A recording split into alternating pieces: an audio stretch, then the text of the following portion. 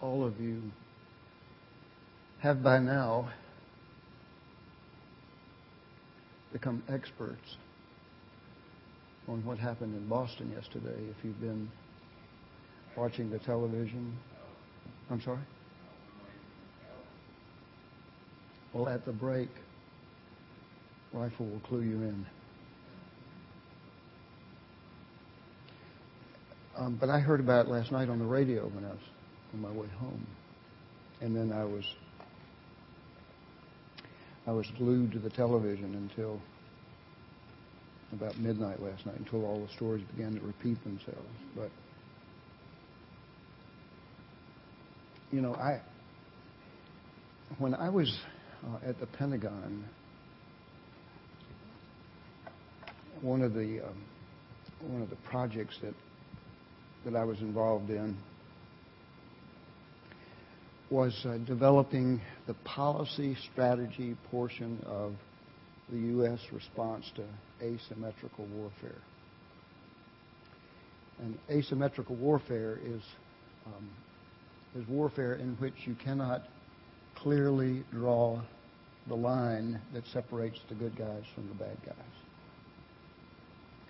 And so ever since 9/11, the United States has been involved in asymmetrical warfare, mostly in other parts of the world.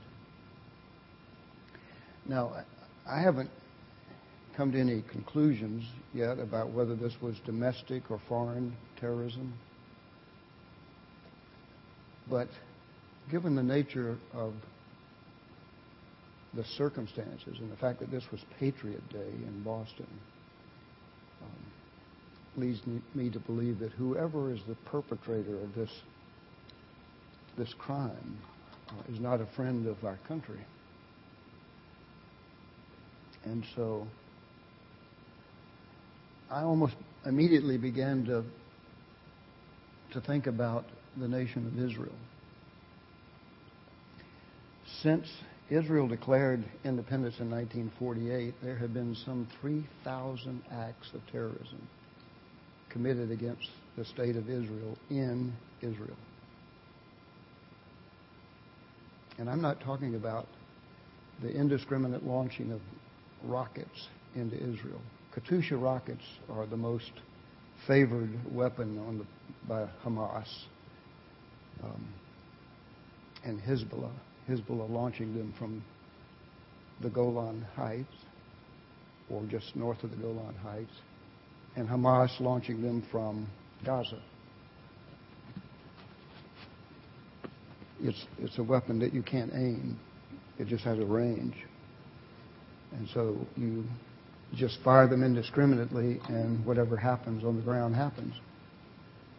So those over 3,000 acts of terrorism that have been committed since 1948 in the state of Israel do not include these indiscriminate launchings of rockets into Israel. And so if you take the number of days since May of 1948, and by the way, Israel is about to celebrate their 65th birthday next month. If you take the number of days since May of 1948, and you divide that into 3,000, it averages a terrorist attack about every 45 days, something like that. Now, can you imagine where we would be as a nation if the event that just occurred in Boston yesterday happened in this country every 45 days? I mean, we were devastated by 9/11, all of us. And church attendance spiked dramatically after 9/11. And I suppose there'll be a little blip in the chart of church attendance as a consequence of what just happened in Boston. That's the nature of who we are as a nation. But just imagine living your life out in public every day with the thought that on average, every 45 days, a bus will be exploded, a restaurant will be attacked, a school will be attacked, a synagogue, a mosque, a church will be attacked. I mean, what would life be like? I mean, how comfortable would you be with your children playing on the street or riding a school bus? There have been over 600 children killed on school buses in Israel since 1948. 600. So, I guess the question is, are we as a nation about to enter into an era in which we share this fear in common with Israel? Think about that. I'm not trying to paint a picture of gloom and doom. But only time will tell. But I ask you to consider that circumstance in light of what we're talking about here in this class. What is God's will for Israel? You could ask the same question about the United States. What is God's will for the United States?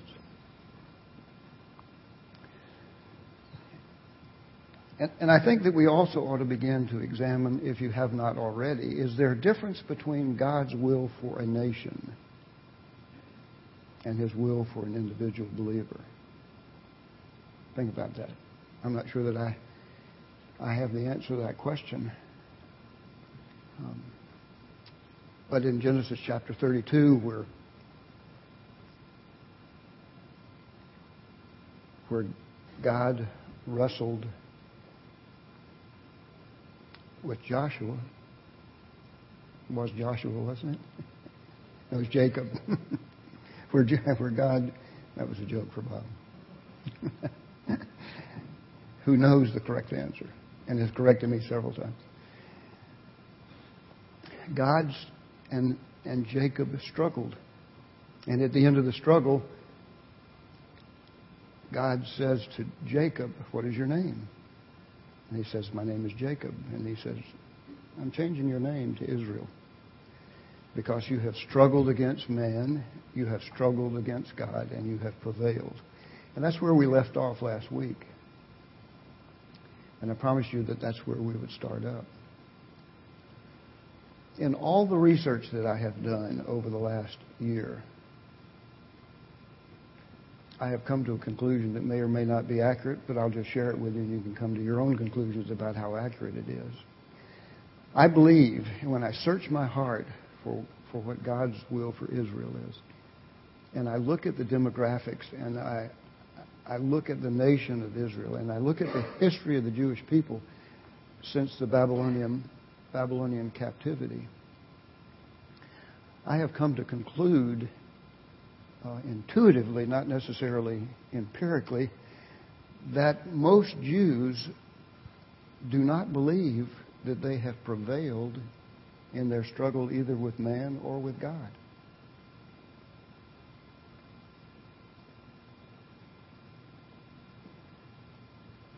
The Jewish people, and this is one of the great ironies of history, the Jewish people have been highly criticized because of the way they responded to Nazi oppression, which led to the Holocaust. They have been criticized for the way they have responded. Why didn't they rise up and do something? Why did they just blindly get on trains and stand in lines? If they had stood up and overwhelmed their captors, most of whom they outnumbered by 2,000 to 1, would there have been a difference? The irony in this is amazing to me, that the Western world criticizes them for not being brave and heroic. Which begs the question, where was their trust? If you view yourself as God's chosen people, where is your trust? And I'm not suggesting anything, actually. But in my study, I have a lot of questions about God's will for Israel. A lot of questions. I mean, Scripture is very clear. But my questioning is based on the question that I posed earlier. Is there a difference between God's will for a nation and God's will for an individual believer? So I just lay that on the table for you to think about. Mac?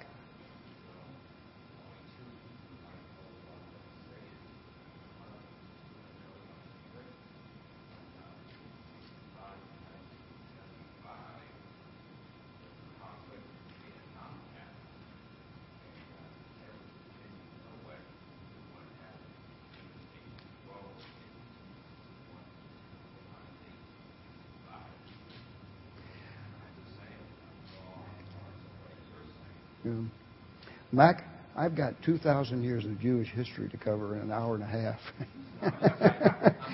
Yeah.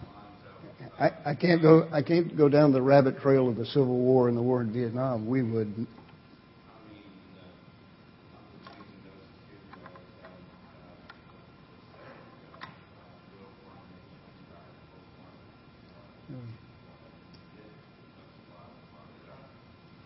Well, I mean, God has been very clear in the Old Testament about, one, His relationship with the Israelites, His promises to the Israelites. I don't think that, I'm not sure that necessarily transfers automatically to God's will for our country. Again, the question, is there a difference? And I'll just leave it at that. But I'd like for us to pray right now before we get started in earnest. This is just a lengthy introduction. I'd like for us to pray, first of all, for the people who have been affected by what happened in Boston yesterday. Because the ripple effect of this has yet to be determined. And as the days stretch into weeks and into months, we will only begin to come to a place of understanding of how significant this was for our country and for those who were directly affected by what happened. So let's just lift them up in prayer. Father, we just give thanks that you are a good God. We proclaim your goodness, your love, your compassion, your concern for us to be the single characteristic of our relationship with you. There will be those, Father, who will blame you for this because of moral decay or ethical decline in our country, but we know that that is not true, God. We know that you are good and you are good always. So we just lift the victims and their families and their friends up to you, Father, that you would bring peace on their hearts, that you would bring peace into their house. And we would just pray that your healing love will bathe over them and that their trust in you will not have been moved by this. We just pray your hand on the hands of the surgeons and medical technicians who as we are here tonight, are attending to those who continue to require medical attention. We just pray your presence in those operating rooms and the emergency rooms and the intensive care units, God. We pray your presence to be felt by all who continue to be involved in the healing process, not just physical healing, but spiritual and emotional healing. And we just lift them up to you, Father, and ask that you bless them, Bless them indeed. And we pray these things in Jesus' name. Amen. How many of you remember the event of September the 5th, 1972 in Munich, Germany? There probably weren't many of you were old enough to remember that. But I'm sorry? September the 5th, 1972. You know, the Palestinian Liberation Organization broke into the housing compound of the Olympic Games in Munich and took captive about 15 Israeli athletes and a couple of coaches. And their intent was to hold them hostage in exchange for Palestinians who were in prisons in Israel, who had been arrested as a consequence of the Israeli government's suspicion that they were involved in terrorist attacks. And I know that I was sitting in front of the television watching this live when that helicopter exploded, and 11 athletes and one coach were killed. There was an explosion. There was an exchange of gunfire. Palestinians were killed, but also 12 Israeli citizens. And, the reaction of the Western world was one of shock. And how does something like this happen in the modern era, in the midst of all this security surrounding the Olympic Games? But for many people, it was just one more example of the things that occur in Israel almost daily. I mean, they lived with this. It has become a part of their existence. Several years before that, an organization by the name of Mossad, which is the Israeli Internal Intelligence Agency, it's a very secretive organization. They call themselves an intelligence gathering organization, but they do much more than that. They go into the world and they assassinate enemies of Israel. They were responsible for the capture of Adolf Eichmann. They were also responsible for the raid on Entebbe. Do any of you remember the raid on Entebbe? It's an airport in Uganda where an airplane had landed. There were about 40 or 50 Israeli citizens, and Mossad in the company of a very specialized, highly trained Israeli Special Forces unit swooped into Entebbe, captured the Palestinians who were holding these Israeli citizens captive. There was a terrible gunfight, and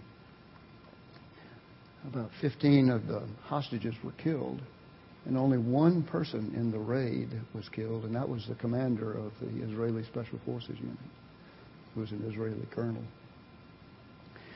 But Mossad is an organization that is alive and well in Israel today. I don't know if you remember from your Civil War history what was going on in Maryland in the early days of the Civil War.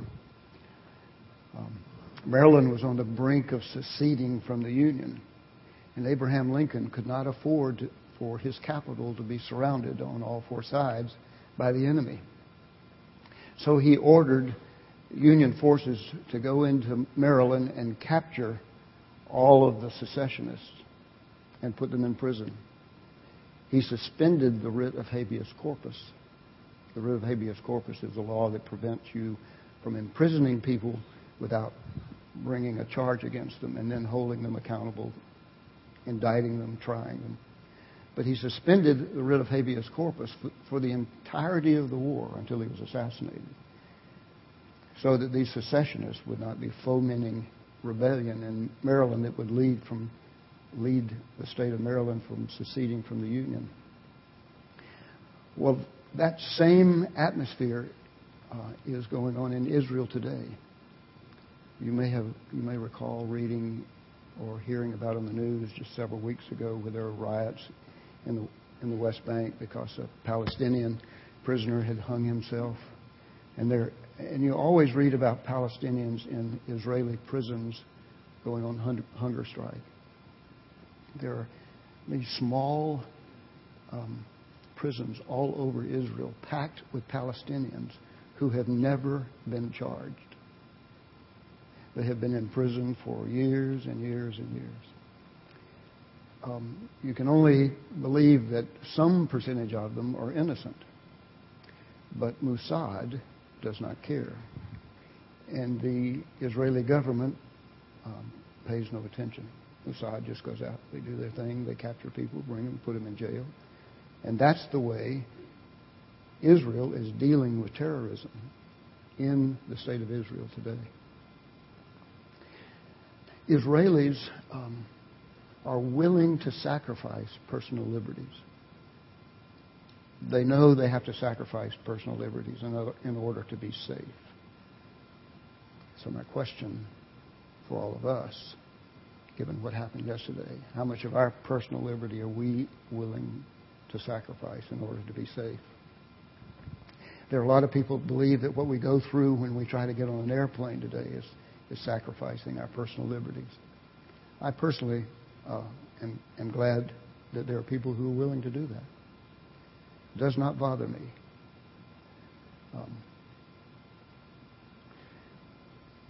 But I view those things a little differently than most people do. But the question remains, to what extent are we willing to sacrifice personal liberty? Now, I ask that question because it has as much bearing on the history of the Jewish people as it does what's going on in Israel today.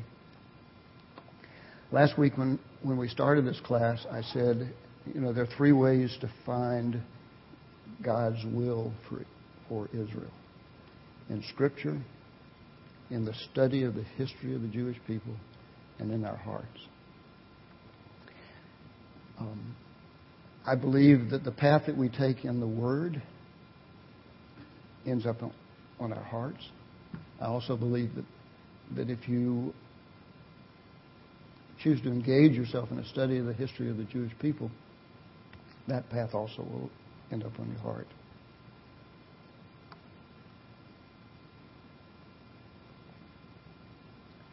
I have a quiz. Surprise, surprise. This is not a written quiz. But I'm going to ask you this question, and then I'll answer it in a few minutes. But I'd just like you to give some serious thought to this. How many of you feel like you have a good, solid background in modern European history? Nobody. Okay. Well, I know Edward will get this question right. So here's the question. What 17th and 18th century statesman, ruler, and conqueror laid the groundwork which was eventually the birth of Zionism in Western Europe? No. Just think about that. So now I'm going to digress a little bit. How many of you have read in detail Stephen's testimony before the Sanhedrin in the book of Acts, which immediately preceded his stoning? Who knows it well enough to be able to characterize it in just a few phrases, a few words? Anybody? Did he bring up their hypocrisy? No. Well, yes, he did. He did, yes. Absolutely he did. I'm sorry? It's a thumbnail sketch of the whole history. Yeah, it's the history of the Jewish people. He lectured the Sanhedrin on the history of the Jewish people. And then he was released and stoned. Yes, he was. How many of you recall from your reading in the book of Acts Paul's testimony to defend himself against Jewish persecution?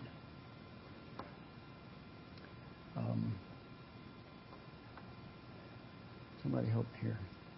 What chapter was that? Acts 23.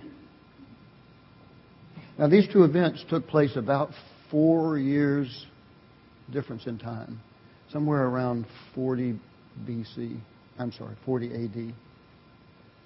These are the last two recorded meetings of the Sanhedrin. Everybody know what the Sanhedrin is? It is the ruling Jewish body in Israel. It's made up of 71 priests, one of which is the high priest, who in this particular case was who? Caiaphas. The same high priest that Jesus went before. So there's 71 priests. Half of them are from one party. The other half is from another party. Does anyone know who those two parties are? Right. Half are Pharisees. The other half are Sadducees. So this is about 40 AD. Now, fast forward in time. The year is the year is 1807. The country is France. The city is Paris. The venue is the Hôtel de Ville de Paris. For the first time since 40 AD, the Sanhedrin meets once again. 71 Jewish priests, half are Sadducees, half are Pharisees. Now, they didn't call themselves Sadducees or Pharisees at the time, but what divided them was one issue, the same issue that divided them in the day of Jesus and Paul and Stephen. And what was that issue? That's right. That's right. Paul was being persecuted by Jews for preaching the hope of the resurrection.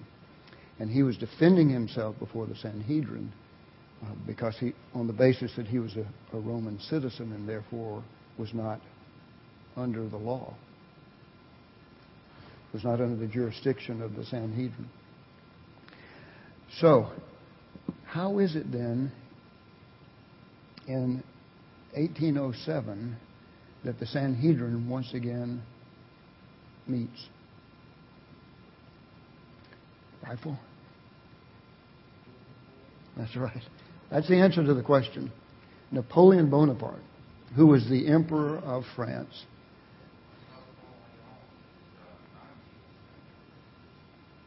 That's right. 1807. 1807. He was 18th, 19th century, right? Okay. If you got it wrong, it's my fault. Thank you.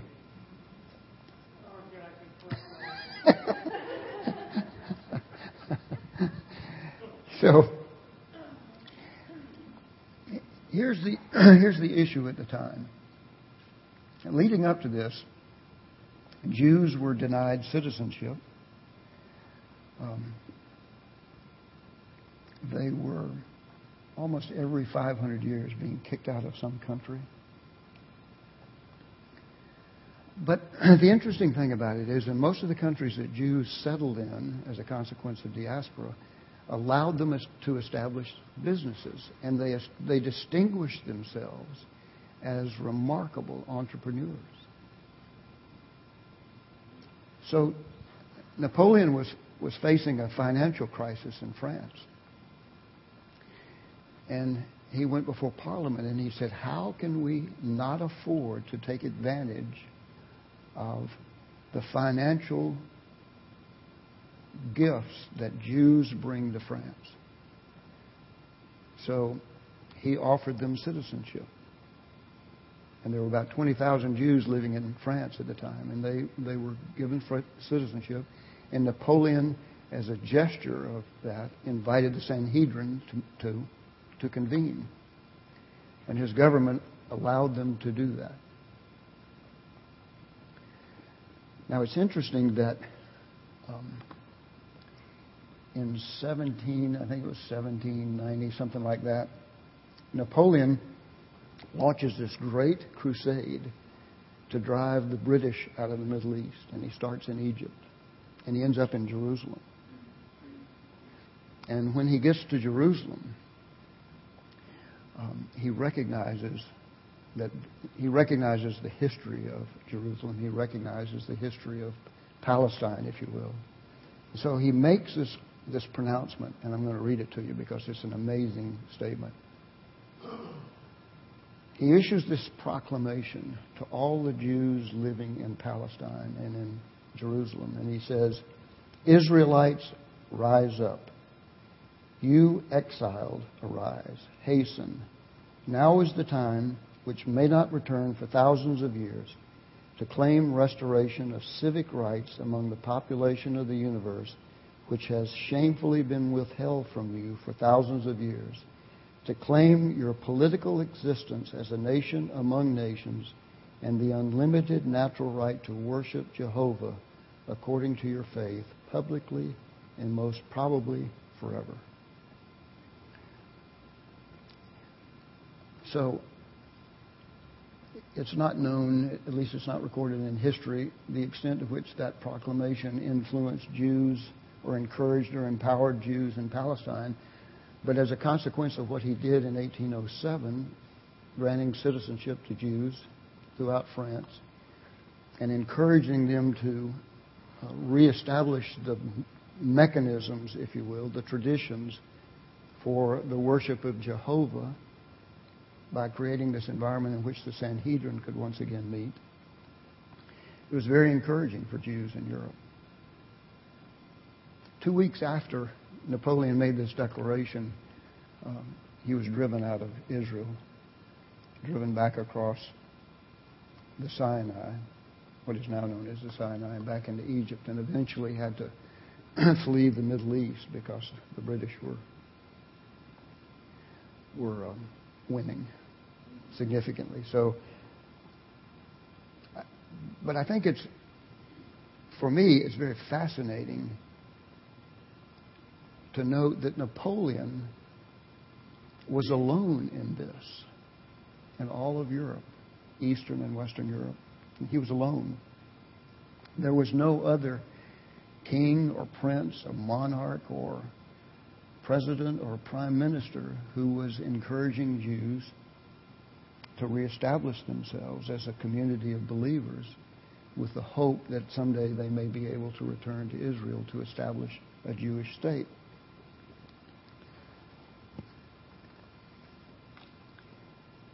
The unfortunate thing about it is that Napoleon's social experiment failed miserably and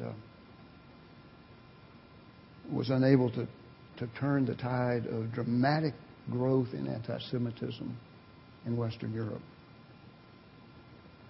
I sent out this email message several weeks ago in which I borrowed a quote from the 1962 hit Broadway musical Fiddler on the Roof.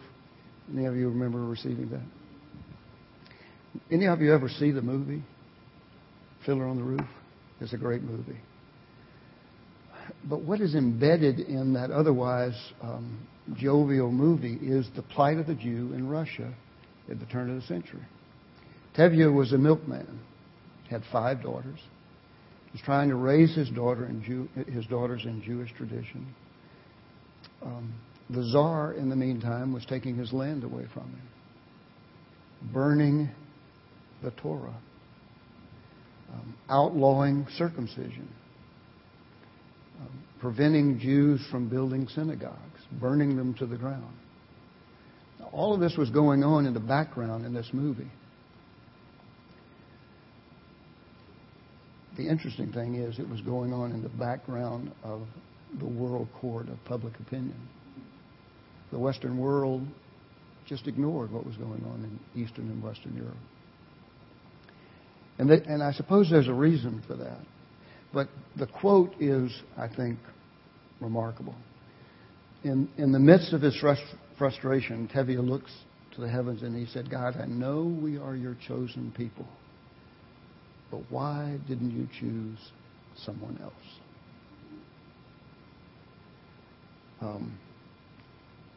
I mean, there were some snickers in this audience. There was great laughter when this play hit Broadway for the first time. Everybody thought that was really funny. And it is to a certain extent, if you don't know what's going on in the background. I know we are your chosen people, but why did you choose us?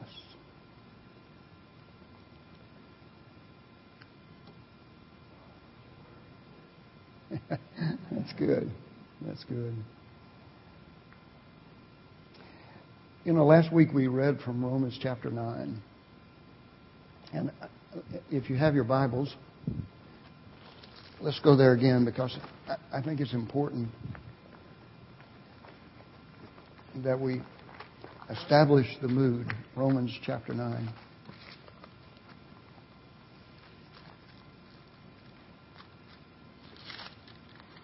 You know, I know that when I started preparing this class, that the risk was that there would be a large number of you that are bored to tears with history, particularly Eastern and Western European history. I know that when I was a student in high school and college, I was bored to tears with history. But I don't blame that on my lack of hunger for history. I blame it on the people who were responsible for teaching me history. It was so incredibly boring. So incredibly boring. Remember this date and attach it to this event, and that's what you'll be tested on. There was no in-depth of analysis that brought these great stories to life. And I really believe that the history of the Jewish people is probably one of the most remarkable histories in human history in the world. And yet, it has been hidden so incredibly well from textbooks, from schools, universities, colleges, high schools. So what I'd like to do is to introduce you to some of the things that have gone on in the history of the Jewish people.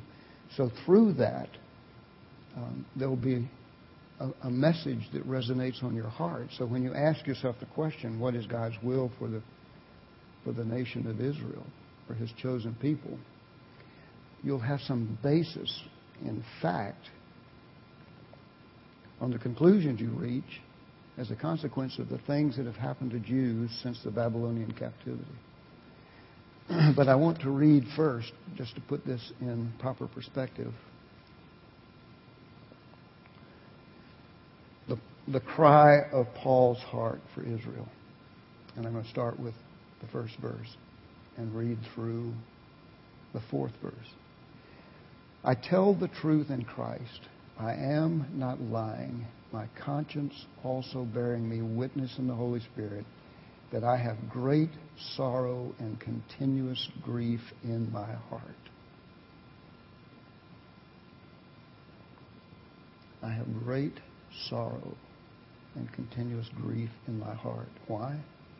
For I could wish that I myself were accursed from Christ for my brethren, for my countrymen, according to the flesh, who are Israelites.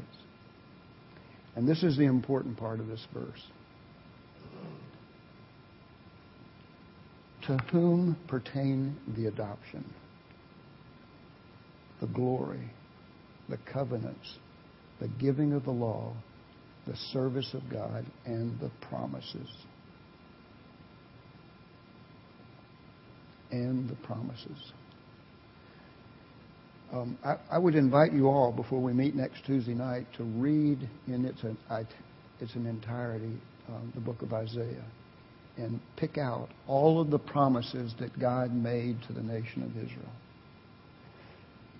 A couple of years ago, Barbara and I did this a lot. But we did it from a personal perspective. It was our belief at the time that God's message to the children of Israel was a message He was sending to us. That the promises God made for the nation of Israel were also promises that He makes for us. And I haven't been moved from that. But in the context of what we're studying tonight, it's important for us to know the promises that God made to the nation of Israel, because Paul says, for I wish that I myself were accursed from Christ for my brethren, for my countrymen according to the flesh, who are Israelites, to whom pertain the adoption, the glory, the covenant, the giving of the law, the service of God, and the promises. So next week, we're going to study the promises that God made to the nation of Israel. And they're throughout the entire Old Testament. But they are most prominent in the book of Isaiah. So,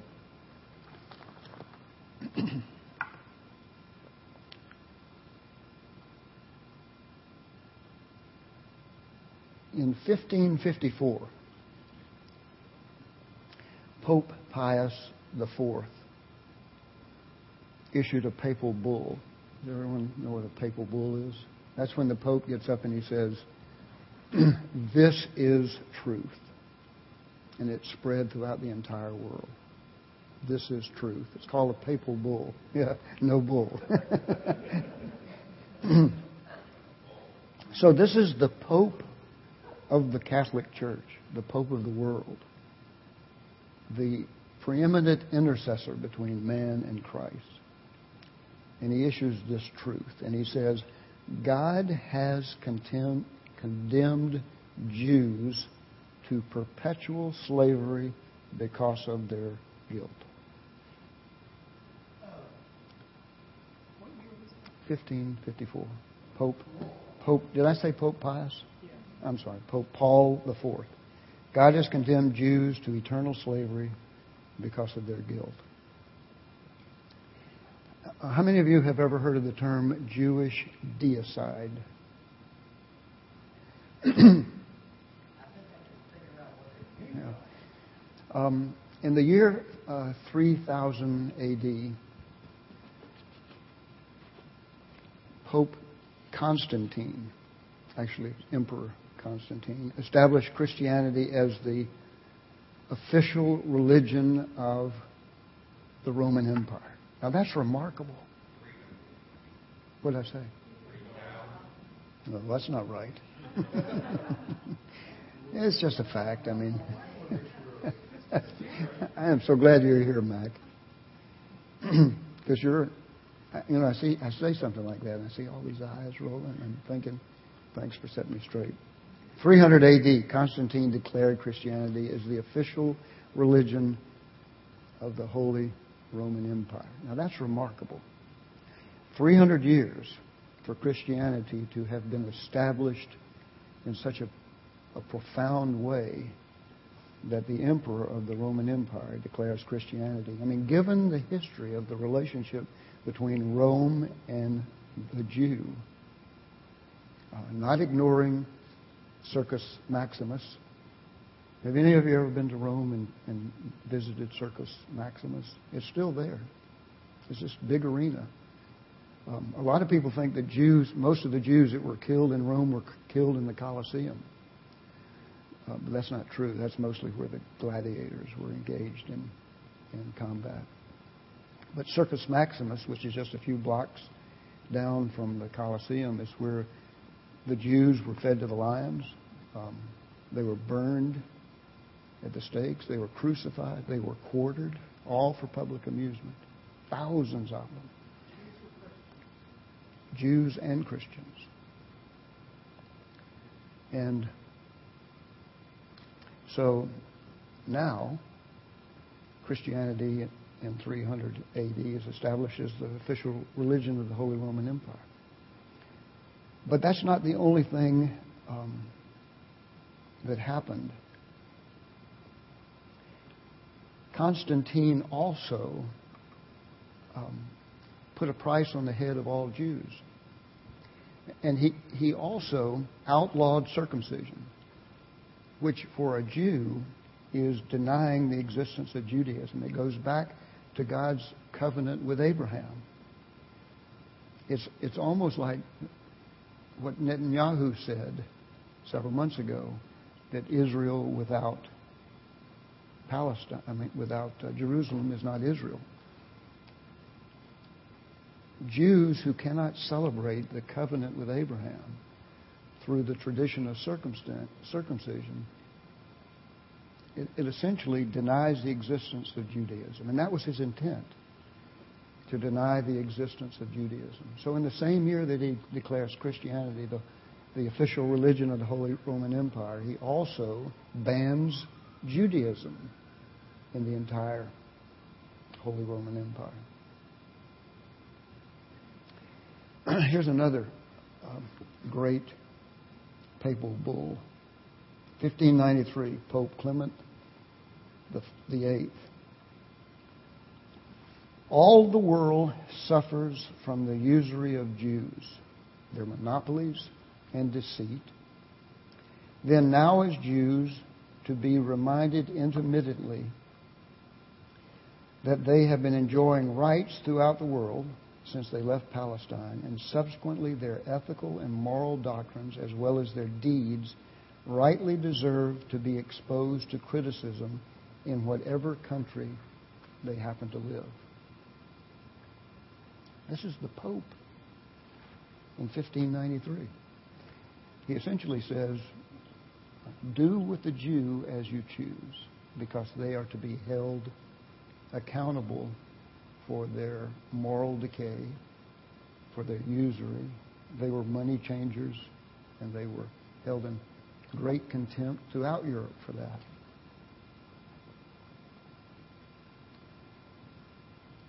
Pope Pius IX in 1871 says this of Jews living in Rome. He says, of these Jewish dogs, now this is the Pope of the Catholic Church. He says, of these Jewish dogs, there are far too many of them howling in our streets at night. They are disturbing us in all the places around the world. What shall we do with them?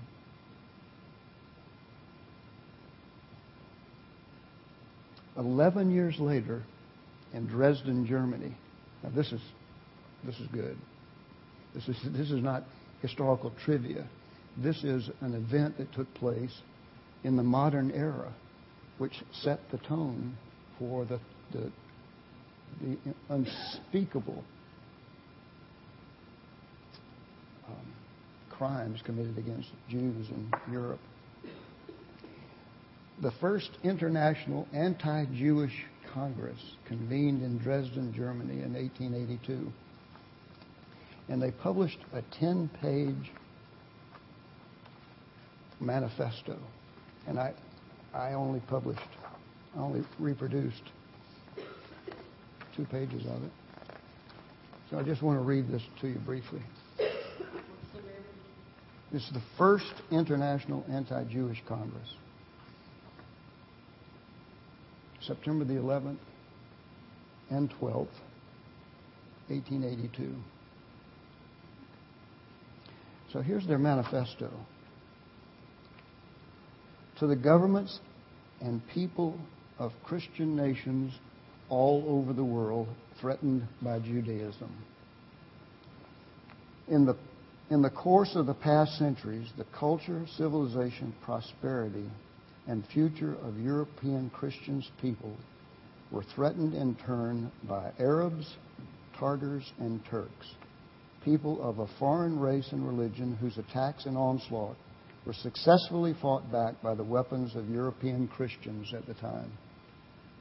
Likewise, in our time, another foreign race threatens the culture, civilization, prosperity, and future of Christians all over the world.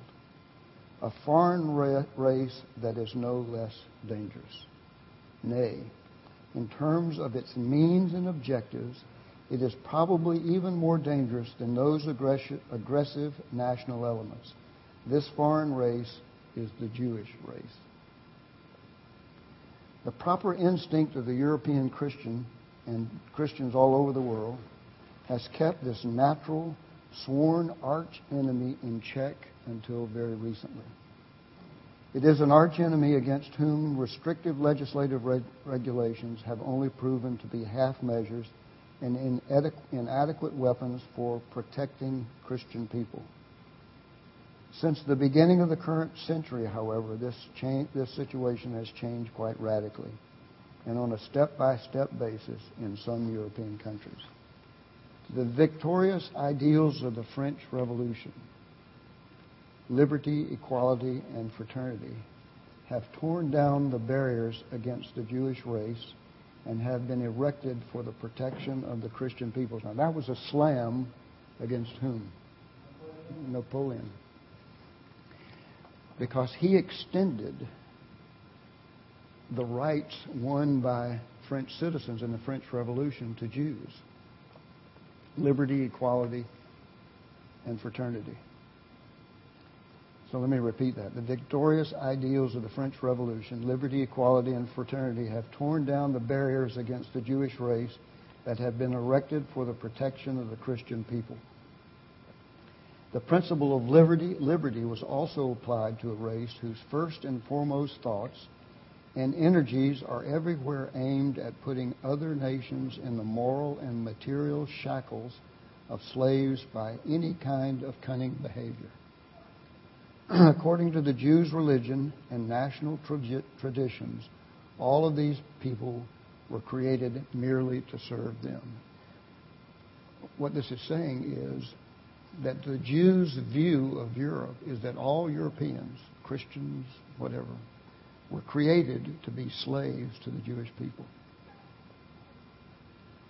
The principle of equality was also applied to a race that does not wish to be equal with us, that considers itself people privileged by God and regards the rest of mankind as lower beings and impure animals. The principles of fraternity were also applied to a race that does not even acknowledge non-Jews as neighbors and fellow human beings, and according to whose Talmud, non-Jews are enemies destined for eradication. Moreover, cheating, stealing from them, bleeding them dry, bringing ruin upon them, perjuring against them, dishonoring, and even killing them constitute an activity by the Jews that they find pleasing to God. Small wonder, therefore, if modern liberalism, identifying more and more with the ascendant Jew, has taken the shape of pseudo-liberalism.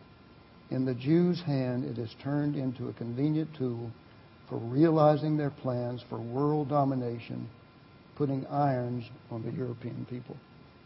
Now, that's just the introduction to this manifesto. It goes on for page after page, which outlines the practical legislative attempts to reverse this trend in Europe. Mac?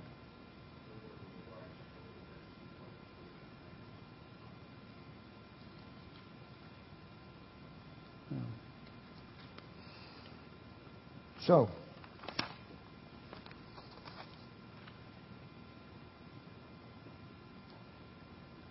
I mean, this is 1882. I mean, this is the modern era. I mean, none of us were born then. Except maybe Bob. And me.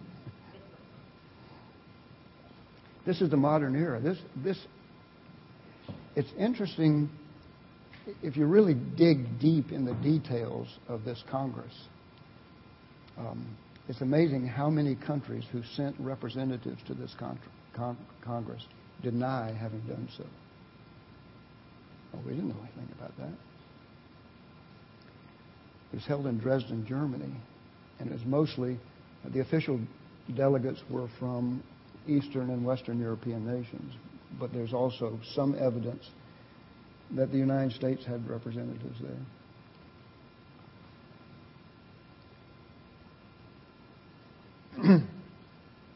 There's a famous German philosopher, historian, and author who wrote a book entitled On the Jewish Question.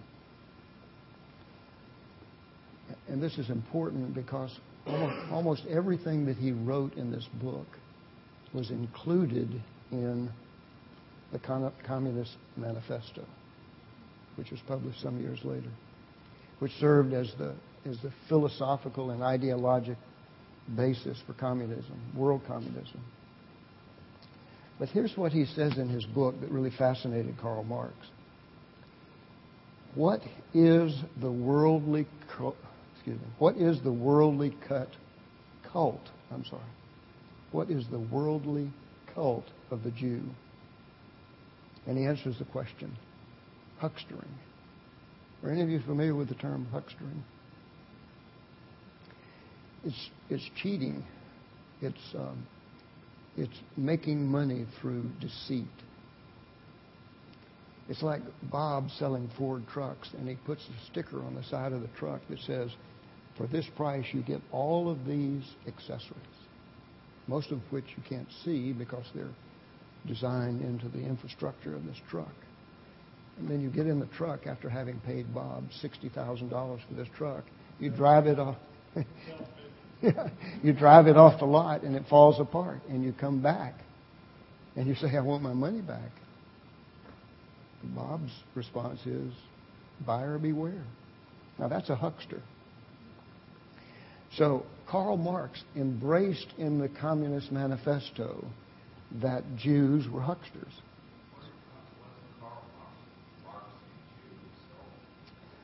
I don't know. But that's a good question. I don't know the answer to that. So here's what else he says. What is the worldly god of the Jew? And he answers the question: money. Money is the worldly god of the Jew. Money is the jealous god of Israel, besides which no other god may exist. The God of the Jews has been secularized and has become the God of this world. So this moral decay that is spreading through the world at this time is as a consequence of Jewish huckstering. That's the fundamental philosophical tenet and ideology that Karl Marx embraced when he wrote the Communist Manifesto. In the final analysis, the emancipation of the Jew is the emancipation of mankind from Judaism. Now, what do you think he meant by that? The emancipation of the Jew is the emancipation of mankind from Judaism. I'm sorry? Well, what do we know from Scripture is the emancipation of the Jew? What do we know is our own personal emancipation from slavery? Jesus Christ. So without Jesus Christ in their lives, because Jews are so obsessed on the God of money and are not concerned about God's will for Israel, the rest of the world has been corrupted. And for the world to be saved, Jews need to be brought to Christ. That's the underlying statement here, although it does not appear per se in the Communist Manifesto. The philosopher, this German scholar, philosopher, historian, wrote this based on his belief of the moral decay that Judaism was bringing into the world.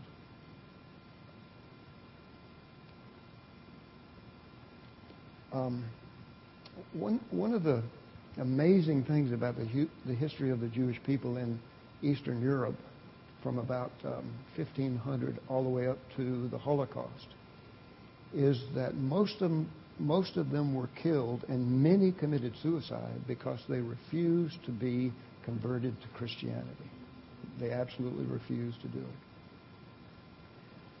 Most of the policies established by the ruling governments throughout Europe toward the Jews was, we either encourage them to become Christians or we will exile them from our land.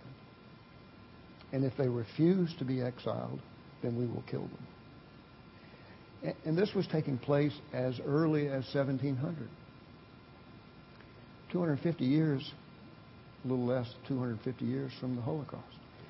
So, the world issues a tremendous amount of condemnation on Adolf Hitler, all of which he deserves. But I think you can begin to see how the ideological framework has already been put in place by the Pope,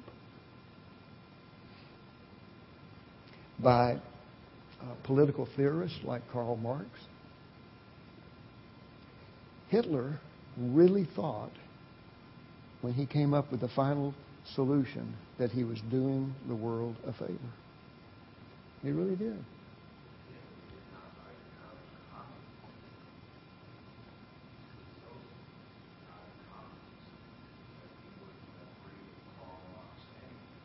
Yeah.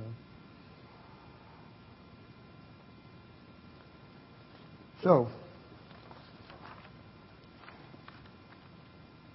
let me just share with you just a few of the highlights of the history of the Jewish people.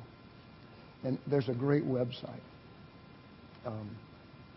I can't remember the name of it, but if you go to Google and you just type in the history of atrocities committed against Jews, there's about a 60-page website. It just goes on and on and on and on, listing all the atrocities committed against Jews.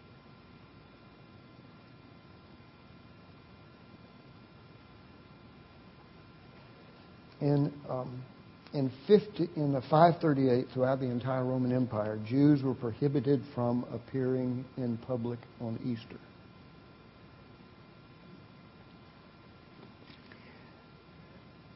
And this goes back to the guilt that they are to bear for the death of Christ. Now, I don't know where each of you individually stand on that issue. We could have a great discussion of who killed Jesus. But the Catholic world blamed the Jew. Stephen, in his speech before the Sanhedrin, says, "You didn't know him and you killed him." Now, he was talking to the Sanhedrin, but from that scripture, the Catholic world chose to blame the death of Jesus Christ on the Jew. And so everything pertaining to Christianity started in the Roman Empire, spread throughout the world, with the exception of the Far East. China is one of the few countries in the world that didn't persecute Jews because they... What? Principally because there weren't any Jews in China at the time. But everything pertaining to Judaism, to Christianity, was used against Jews. The example of not being able to appear in public on Easter. Most governments banned the practice of circumcision. Jews were required from about 1500 through Kristallnacht. Everyone remember Kristallnacht? Was that November 8, 1938? It was.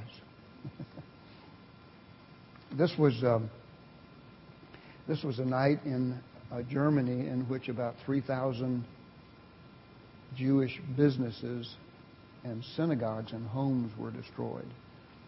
And the term Kristallnacht means the night of the broken glass, because of all the glasses on shop fronts and homes that were broken that night.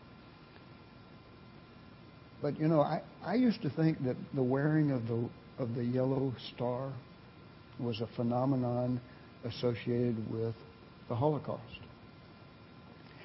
But in 1500, a pope, whose name I can't remember, it's in my notes, but I'm not going to look for it, ordered that all Jews wear yellow stars on their clothes to identify them from Christians.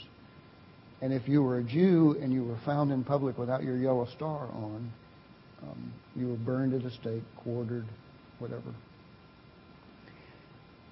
There was a Jewish town in eastern Russia that had gathered about 3,000 Jews and gave them the opportunity, and this is about 1850, gave them the opportunity to convert to Christianity.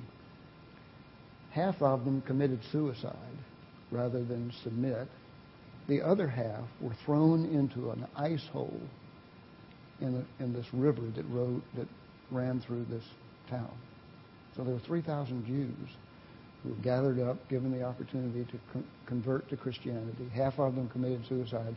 The other half were murdered by pushing them down this ice hole in the middle of a river. Rich? I have to ask this question.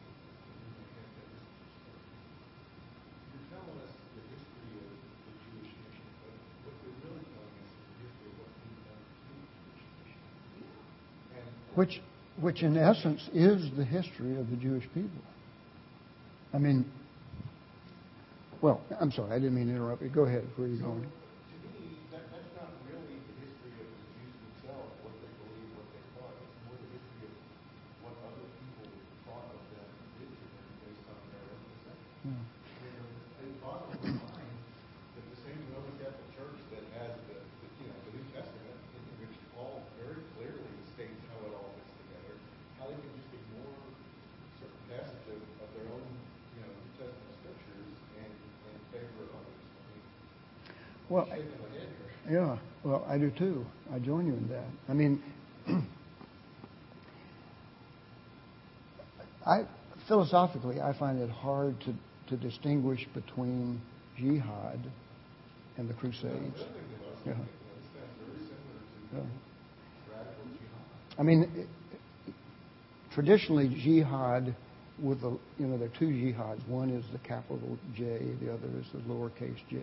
The lowercase j says that Muslims have a responsibility to convert infidels to Islam. And they do it first in the community by evangelism, so to speak, evangelizing Muhammad and his works in the Quran. So, I sit down and disciple you in Islam. That's the first step in the informal jihad. The second step is that if you can't win them over to Islam in the community, then you do so in the church. So you invite them into the mosque, where you attempt to convert them to Islam. If that doesn't work, then you do it through the government. And typically what happens is if the government fails in jihad, jihad escalates to jihad with the capital J, which is a holy war. There is, in my mind, no difference between jihad and what the Catholic Church perpetrated against Jews, because they were the enemy, they are the arch enemy of Christianity. They are the people, the chosen people of God, who murdered Jesus. And that was essentially the official stance of the Catholic Church. Now, you bring up a very good point, and I suppose that I could be accused of sort of taking a one-sided view of the history of the Jewish people, but there is not a lot recorded in history anywhere that does not have a negative bias toward the Jew, which would reflect the positive contributions that they have made to cultures and societies and governments over the last 2,000 years. You just won't find them. Mac? No, it doesn't. Yeah. Mac?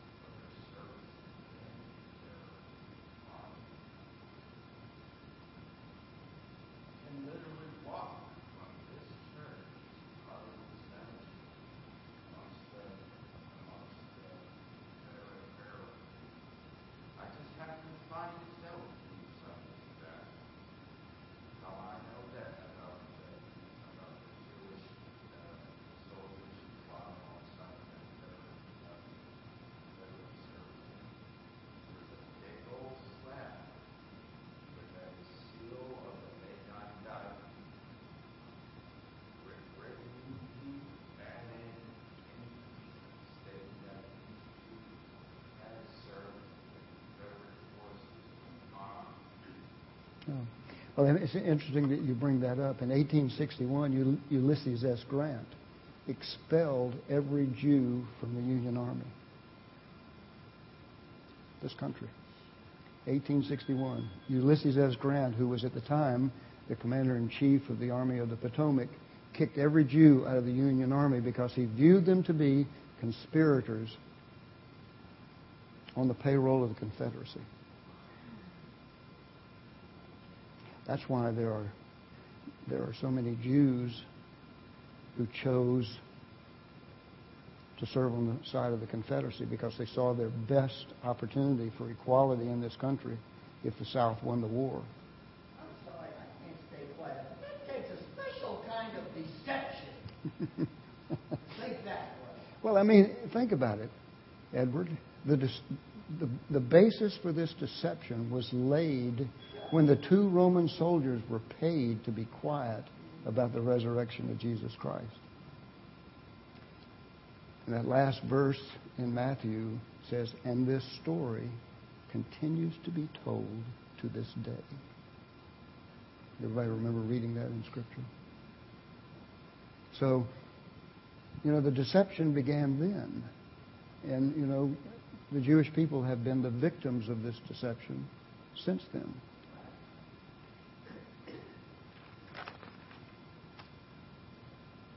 I mean, I could go on and on and on,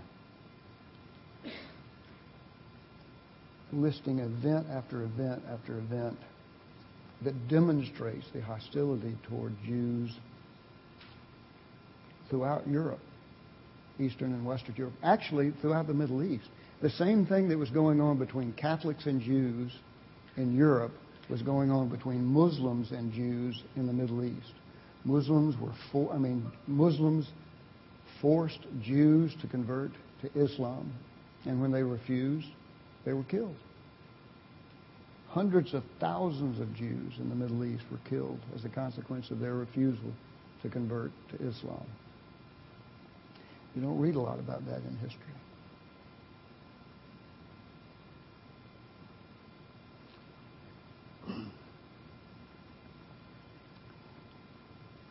How many of you have heard of St. Thomas Aquinas? He's a very famous Roman Catholic church whose works today are still considered to be central to the Catholic Church's revelation of Jesus Christ. In 1260, St. Thomas Aquinas publishes an edict labeling Jews who refuse to convert to Christianity as deliberately defiant and invincibly ignorant. That sort of sums up the attitude that most of the Western world had toward Jews all the way through the end of the Second World War. Most of us think that this is an Eastern European phenomenon, but there were 5,000 Jews massacred in the city of London in 1300. How many of you read about that? If you go to this website, and in an attempt to be fair about this, there are many people who have accused this website as being slanted in favor of the Jews. But if you read the documentation, the sources that were used to come up with this historiography of the persecution of Jews in Europe, it's pretty compelling, much more compelling than those stories who would suggest, or those facts in history that would suggest otherwise. Yes, ma'am.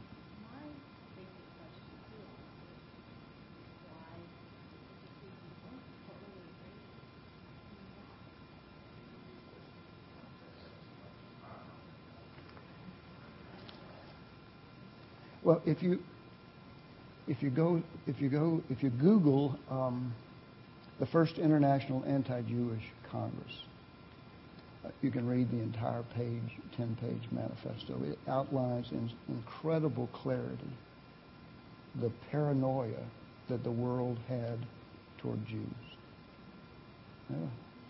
Well, I mean, just in the first 2 paragraphs of the manifesto, it was a prevalent thought in Europe that Jews existed to enslave all of Europe. Well, Was there absolutely no, they didn't. basis in fact for that claim? No. So I thought, part of that. I'm sorry?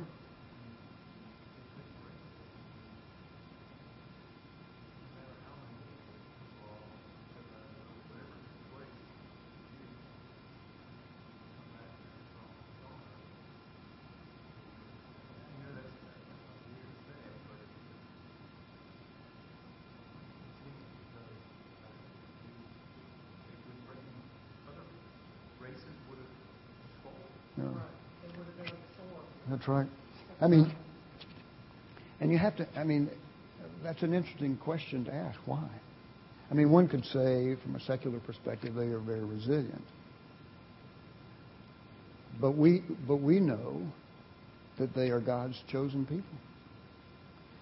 In one of God's promises to Israel, He says, "I will contend against those who contend against you." Now, from the evidence of history over 2,000 years, one could say that God has not been faithful to that promise. But the story is not over. It is not over.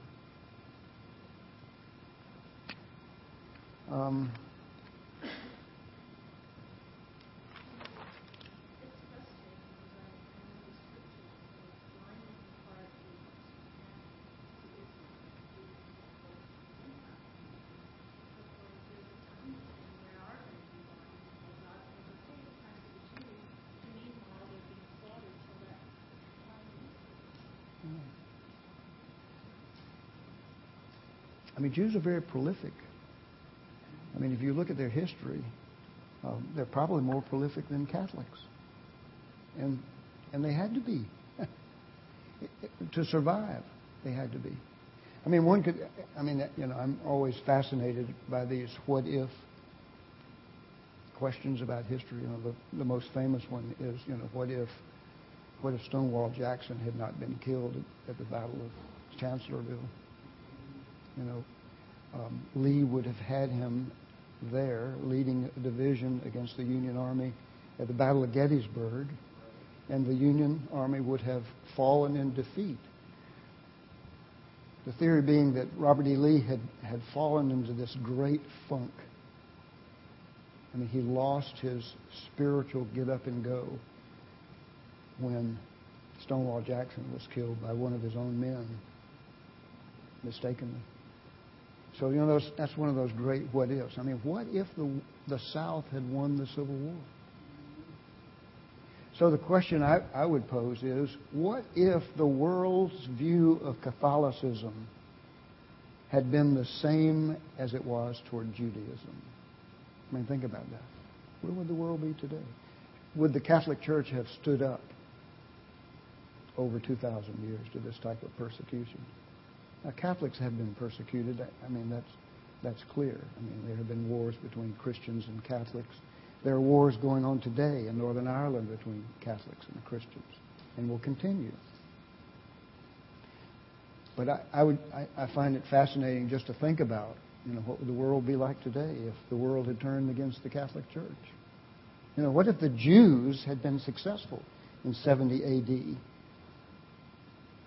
in their uprising against Rome? What would have happened? What would the world look like today if the Jews had been successful in driving the Romans out of Palestine?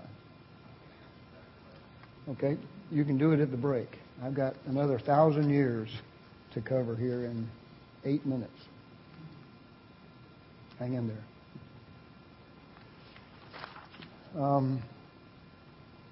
1762, the colony of Rhode Island, just right up the road here, prohibited Jews from settling in Rhode Island. 1762. I've already mentioned in 1862, Ulysses S. Grant prohibited Jews or kicked the Jews out of the Union Army.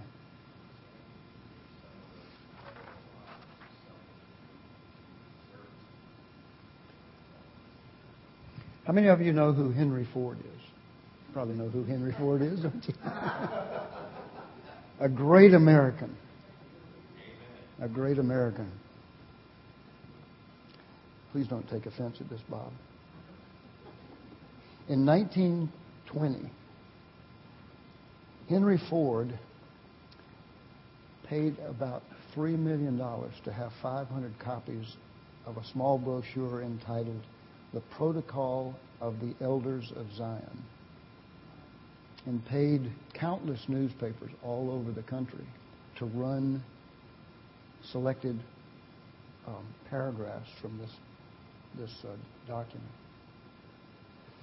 And this document suggested that the Bolshevik Revolution was a Jewish plot to overthrow Europe, and that if allowed to establish themselves in the United States, there would be a revolution similar to the Bolshevik Revolution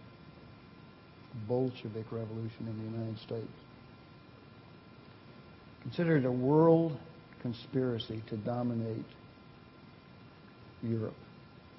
Now, you know, if you go back and you study the genesis of the Bolshevik Revolution, it's difficult to understand how Jews, particularly as they were being oppressed in Russia at the time, could have been responsible for the Bolshevik Revolution. But nonetheless, Henry Ford bought into this. In 1924, the U.S. Congress passed an Immigration Act which halted all Jewish immigration from Russia and Eastern Europe. Now, given our immigration policies in the United States today, I find this remarkable, particularly when you consider what was going on in Russia and Eastern Europe at the time. I mean, Jews were being exiled, they were being murdered, they were being forced to convert, and the United States refused to give them a home.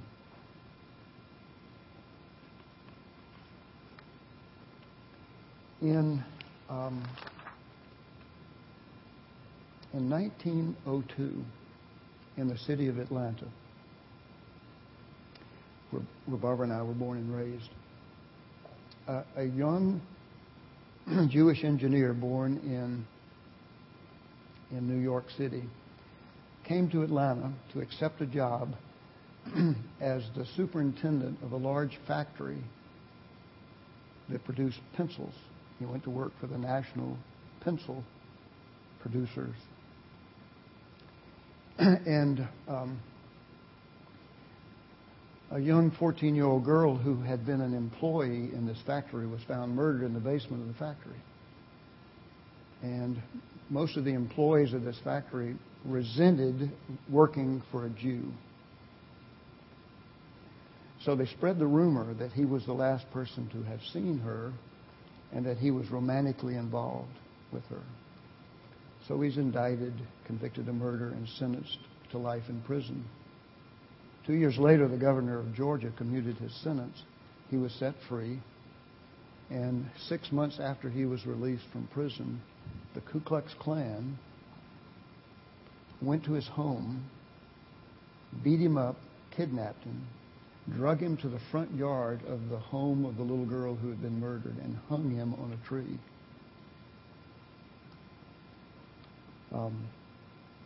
Many people think of the Ku Klux Klan as a racist organization whose ire was directed almost exclusively toward blacks. That's not the case. They were as vehemently anti-Catholic and anti-Jewish as they were anti-Negro. And this is just one of many atrocities that the Ku Klux Klan committed against Jews in the South.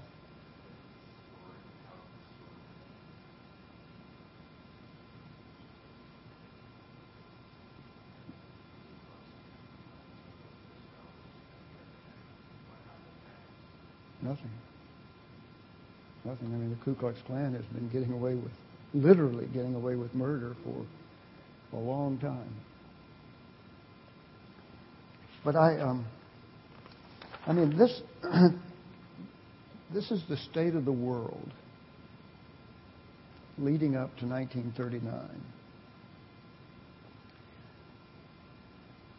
The day after Kristallnacht, about 30,000 Jews were rounded up and sent to concentration camps. And about 6 months after that, Hitler launched what history now refers to as the final solution. And again, I want to repeat this for emphasis, not because I'm trying to protect Hitler from his horrible reputation, but the world views Hitler as the single guy who concentrated on ridding the world of the Jewish problem. And he's not. Hitler really thought he was doing the world a favor by getting rid of Jews. And so, you know, when we put these things all in historical context, then the statehood of Israel in 1942 means a lot more to us rather than just a resilient gang of, 48, I'm sorry, than just a resilient gang of soldiers from all over the world who had it in their heart to drive Palestinians out of Palestine. But if you were a Jew and your heritage was deep in European history,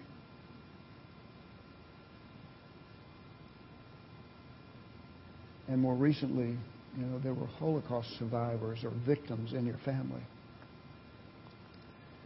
and someone asked you the question, have you prevailed in your struggle with man and with God, what would your answer be?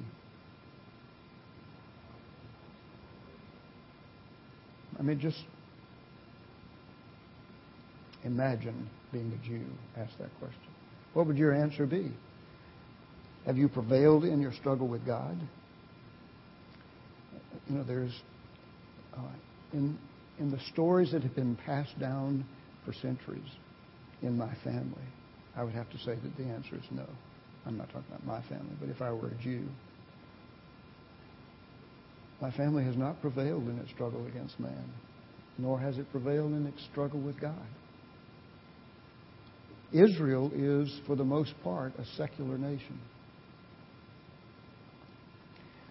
because they have begun to buy into the thought that God has forsaken them. And so it is easier, there is freedom for them in believing that they are not God's chosen people. And all they want to do is have a place where they can live peacefully. And having rejected God, there is no hope in their heart that the Prince of Peace will come into the world to create peace in Palestine so that they can live in peace. You know, the peace movement in the state of Israel has been one of the most profound political movements in the history of Israel. Almost every piece of legislation that addresses national defense also addresses peace. All they want to do is live in peace. But yet they are viewed as the most militaristic country in the world. And if Canada and Mexico were enemies of the United States, and they denied that Americans had the right to exist, that they denied our Declaration of Independence and our Constitution, and they thought that we were a scourge on the world, we would be as militaristic as Jews are in Palestine or in Israel. Back.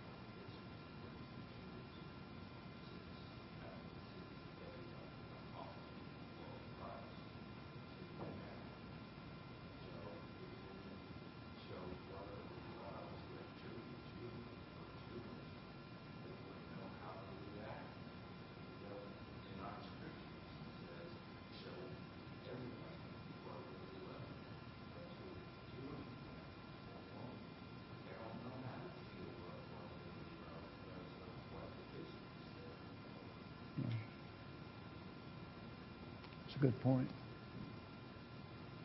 Well, I know that this is very depressing. and I knew that I would be running the risk of either boring you to tears or putting you in a funk. But I think it's